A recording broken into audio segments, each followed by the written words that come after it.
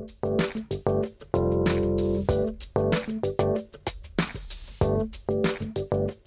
this is Mark Iskowitz, and welcome to the MM+M podcast for the week of September 6, 2021. A majority of doctors say the pandemic forced their organization to make technology upgrades that normally would have taken years. While healthcare has typically moved at a slow pace when it comes to adopting new innovations, COVID prompted a digital transformation. But despite the technological leaps this year, most physicians still believe the industry lags behind in technology adoption. This week on the podcast, how the healthcare system is being rebooted. And here to talk about it is Joe Miles, Managing Director, Healthcare and Life Science Industries for Google Cloud. Joe, welcome to the MM+M podcast. Great to be here, Mark. Thanks for having me. Of course, back to the interview in a moment, just a couple of housekeeping items. MM+M's Convene Crossover, Taking Control of the Cookie Crisis, is a virtual event slated for Wednesday, September 22nd. I'll be moderating a panel that explores the expected impact of the retirement of third-party tracking cookies on brands in the pharma sector. You can register on the webcast page of our website, mmm-online.com. And coming up the following day, September 23rd, is MM+M's DEI Deciphered, an event where we're going to be convening a range of stakeholders in a unique roundtable format to explore how industry can affect progress in diversity, equity, and inclusion. You can register online for that one at dei-deciphered.com. And finally, join us live or in person the evening of October 7th, the choice is yours, for the venerable MM+M Awards ceremony taking place downtown at our traditional venue, Cipriani Wall Street. We've got an amazing evening in store, and you can register for that one online at mmm-awards.com. Okay, back to the interview with Joe. Recently, Google Cloud conducted a poll in association with the Harris poll of about 300 physicians. You conducted a baseline poll just before the pandemic began in February 2020, and then you returned to follow up with doctors in June 2021. Can you talk about where you saw some of the biggest leaps in the healthcare system from that poll over that time period?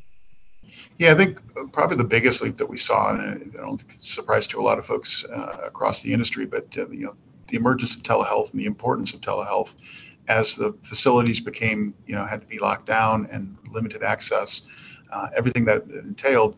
Telehealth, really, the adoption was remarkable. What happened in a matter of months, you could have really expected it almost a decade for that level of technology adoption across, but necessity being the mother of invention sometimes.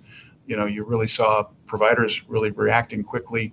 We had been working closely with Amwell for many months and had made a partnering investment with them over a year ago. We really, even before the pandemic really got into the heat of it, and we saw that happening, and really the emergence of not just telehealth as an experience, but telehealth as an integrated part of a patient encounter, right? And how do we not only have the ability to have a virtual conversation between a patient and a physician, but does that patient, are they armed to have that conversation? Do they have that longitudinal view of that patient in front of them so that they can have do they have any sensor data, for example, that might give them better indication of what is the real-time health of that patient so that they can make better decisions?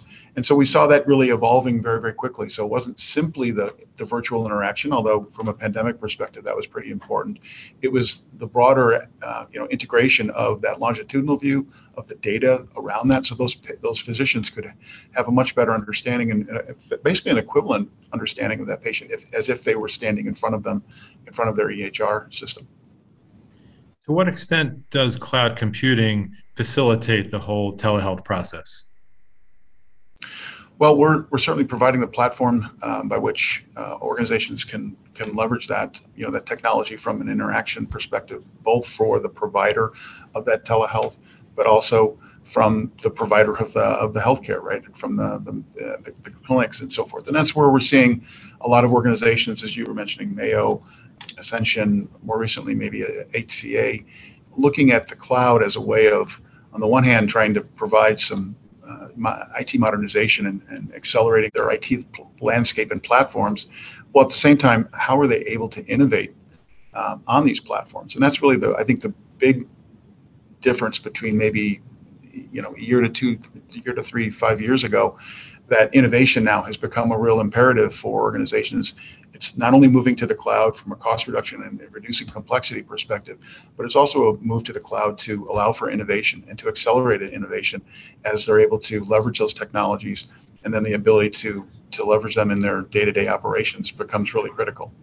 You saw in your poll that about 62% of doctors said the pandemic forced technology upgrades that normally would have taken years. Despite those leaps this year, you wrote that most physicians still believe the industry lags behind in technology adoption. Gaming and telecommunications and financial services, when compared to healthcare, doctors felt like healthcare was still behind in technology or digital adoption. Why do you think they feel this way? Well, probably because it's relatively true. I mean, I think the reality is that the healthcare and life sciences industries they're regulated. They have lots of oversight from regulations and compliance standards. So that, by and large, slows them in their ability to do that. They also have to make sure that the decisions that their folks are making, the physicians, HCPs are making, are sound ones and are based on good information, because people's lives are quite literally at stake. Having said that, I think we all recognize that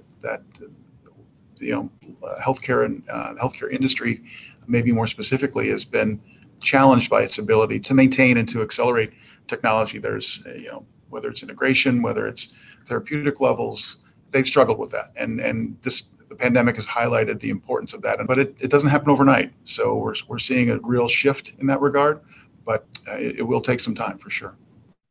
Sure, and some of the other findings with respect to why doctors are maybe a little bit dissatisfied with the system overall. They said that some of their continuing pain points are EMR systems, which have had a negative impact on their ability to deliver quality care, but 92% said. And 2/3 of doctors said burdensome reporting systems were their biggest pain point. So definitely some things to work on there. One of the other big findings from the poll was the near universal agreement among doctors that interoperability should be a top priority for hospitals and health systems where they practice. Can you talk about, why that was such a remarkable finding? Historically, interoperability was kind of rooted in compliance mandates and, ONC and CMS type regulations. But I think the last, the pandemic has done many things to us, and I think it has helped form a recognition that that data has become critical in our ability to understand what's going on with the patient, to be able to quickly make a diagnosis, and to be able to make decisions that improve patient outcomes more generally. And I think physicians are recognizing that. They're recognizing that for many institutions, that's still an aspirational goal for them to have that unified longitudinal view of that patient. As you start to think about, as we mentioned earlier, about things like telehealth, we certainly want to be able to provide different modes of having clinical interactions.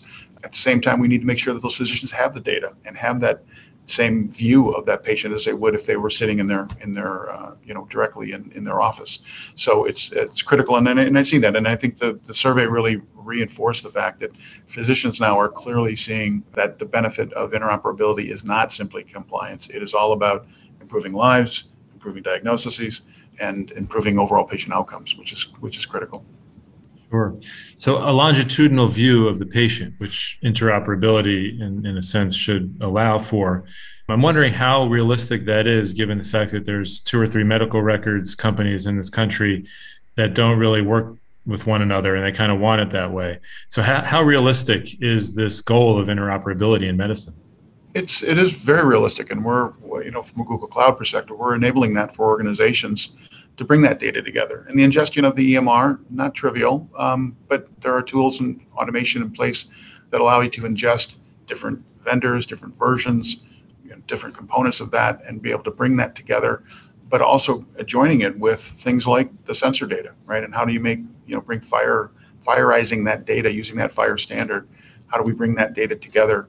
And that's really the future where it's going, as we see the continued proliferation of sensors and devices, and the ability to have that real-time view, whether that's an implantable device, from someone like a Medtronic, or an external device, maybe a renal care scenario from, kidney dialysis of sorts, whatever that might be. Ingesting all of that data and continuing to give that longitudinal view is really, really critical, and will continue to evolve from that perspective. Sure. Speaking of interoperability in the healthcare system, why should the ease of doctors being able to share data between practices or healthcare centers matter to pharmaceutical and med tech manufacturers? Well, it's a great question, and it's one that is continues to evolve and morph. But I think in a nutshell, maybe netting it out, that what interoperability does is it gives us a really clear view of an outcome, right, or of a patient outcome, and it does it in the context of that patient experience, of all the encounters that patient may have, of all the maybe the multiple more comorbidities, multiple therapies that they might be undertaking, and gives you a full context of that individual patient.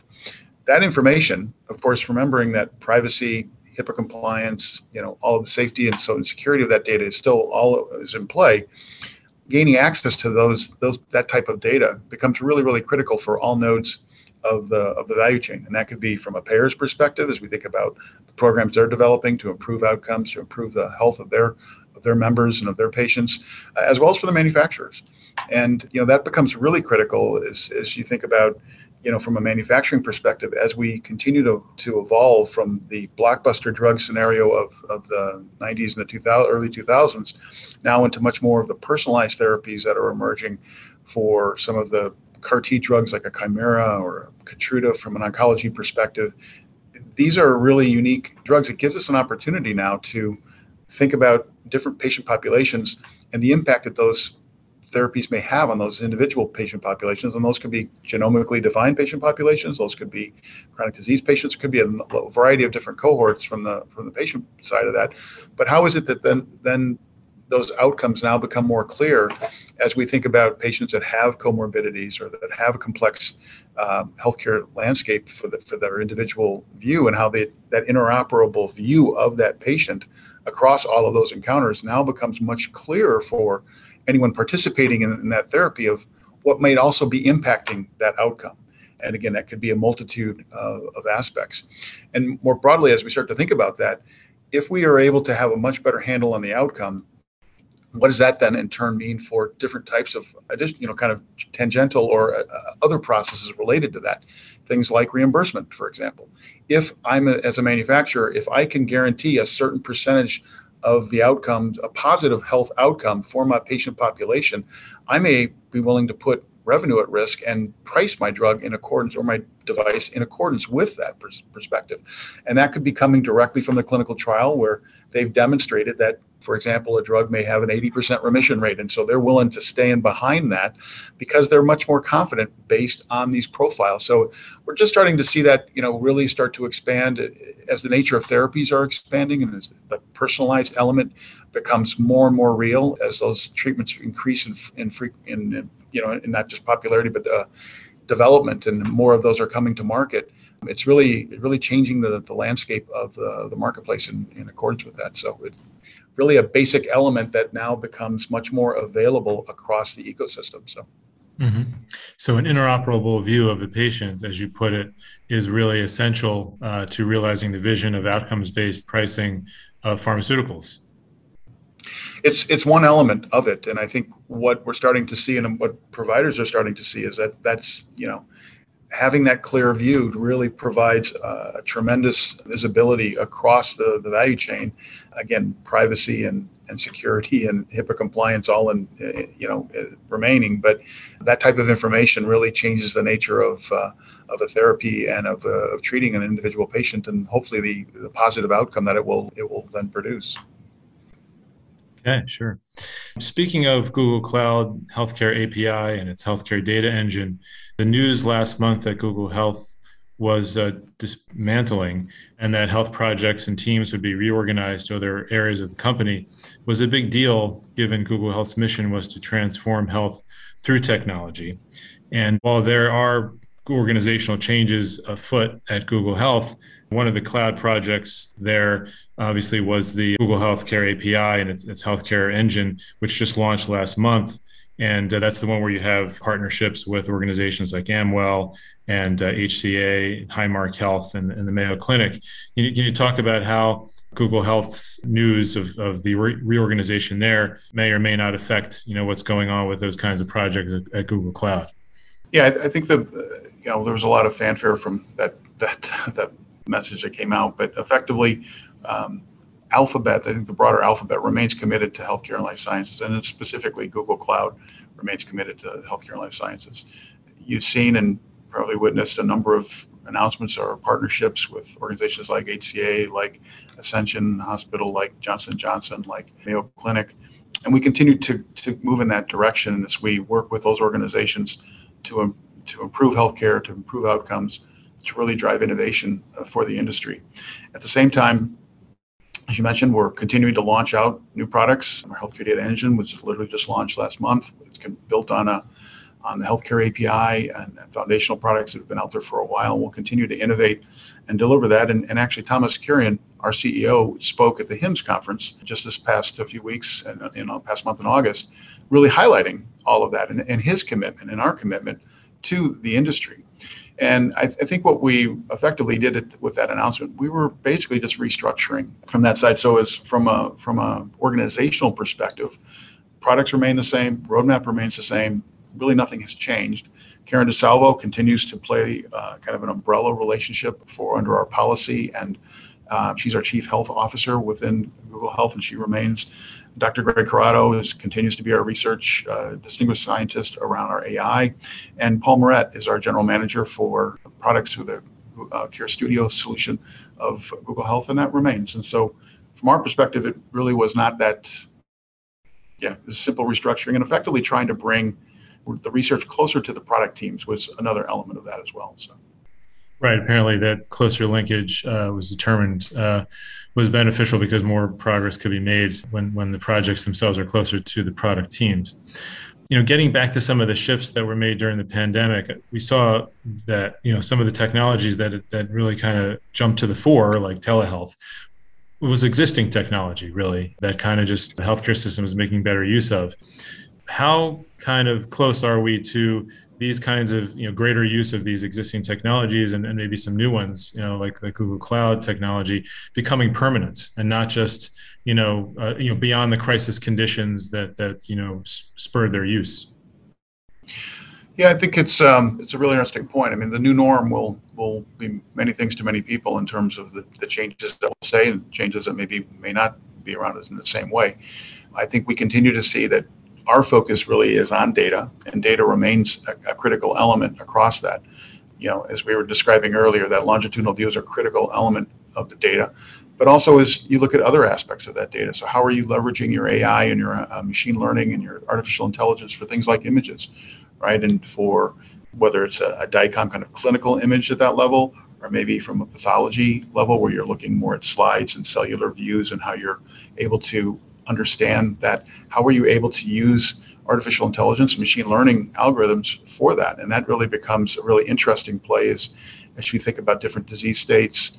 We've done some great work within the area of diabetic retinopathy, not juvenile diabetes, diabetic retinopathy, where we're able to look at an image and be able to determine the state of progression of that disease for blindness. It's actually a solution that's been deployed in Thailand and India, where they have limited access to optometrists, and then so they're able to automate that, and that could be where they do see a condition, they can actually get a physician to look at that and elevate that. So there's different ways in which we can leverage that artificial intelligence to bring a lot of insight to that, to automate that process, but also automate it with oversight. It doesn't mean that we replace the physician. It just means that we can accelerate and identify and exception handle where we see a case for concern, route that to the appropriate individuals, as well as in emerging markets where they may not have access to resources in the same way that we might in North America or in European markets, for that matter.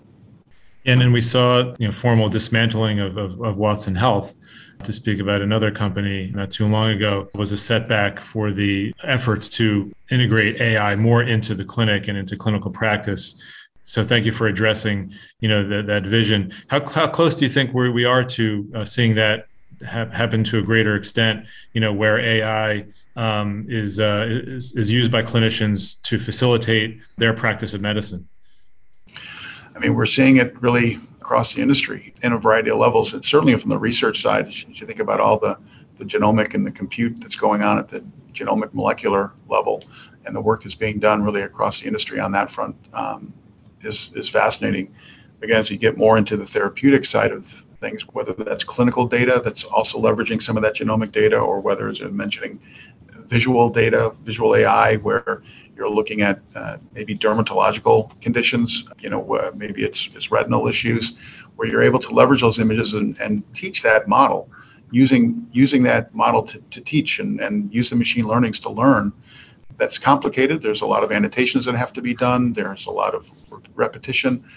It's not simply just straightforward, but we're learning more every day. We're working directly with the providers and the researchers and the manufacturers and the developers of those products. I think we can accelerate that, and we have seen that. We continue to work very, very closely with industry, really across the board. And I think the iterations are really, they're fascinating, and it's happening real time, and it's leveraging a lot of which I can't really go into specifically, but it's exciting to see the application of those machine learning models, how they are learning, how they can quickly begin to very uniquely at a therapeutic specific level. It's typically where you'll see most of the impact. It can't be done on broad scale. It has to be very, very precise in that, but once we can get to that level, the models are really accelerating, and it's exciting to see the innovations that are starting to emerge. Sure. And let me just rephrase that question slightly. Was the fact that the hype of the utility of AI for medicine in terms of, say, for example, making a recommendation to an oncologist of what cancer drug to use for a patient, and how the hype kind of got ahead of the reality there, how much of that has been a friction for you guys in establishing AI's footprint in medicine? We just try to work very sincerely and very directly, not try to overhype it. We're working literally directly shoulder to shoulder with clinicians and with research folks. So it's a pretty much upfront and personal type of view. And if we're not able to deliver it, it's pretty apparent pretty quickly. We have to prove our merit every day. And I think we know there's a lot of complexity here, and we're not naive enough to think that there's a silver bullet, a panacea that can make things just magically appear. There's a lot of work that has to be done.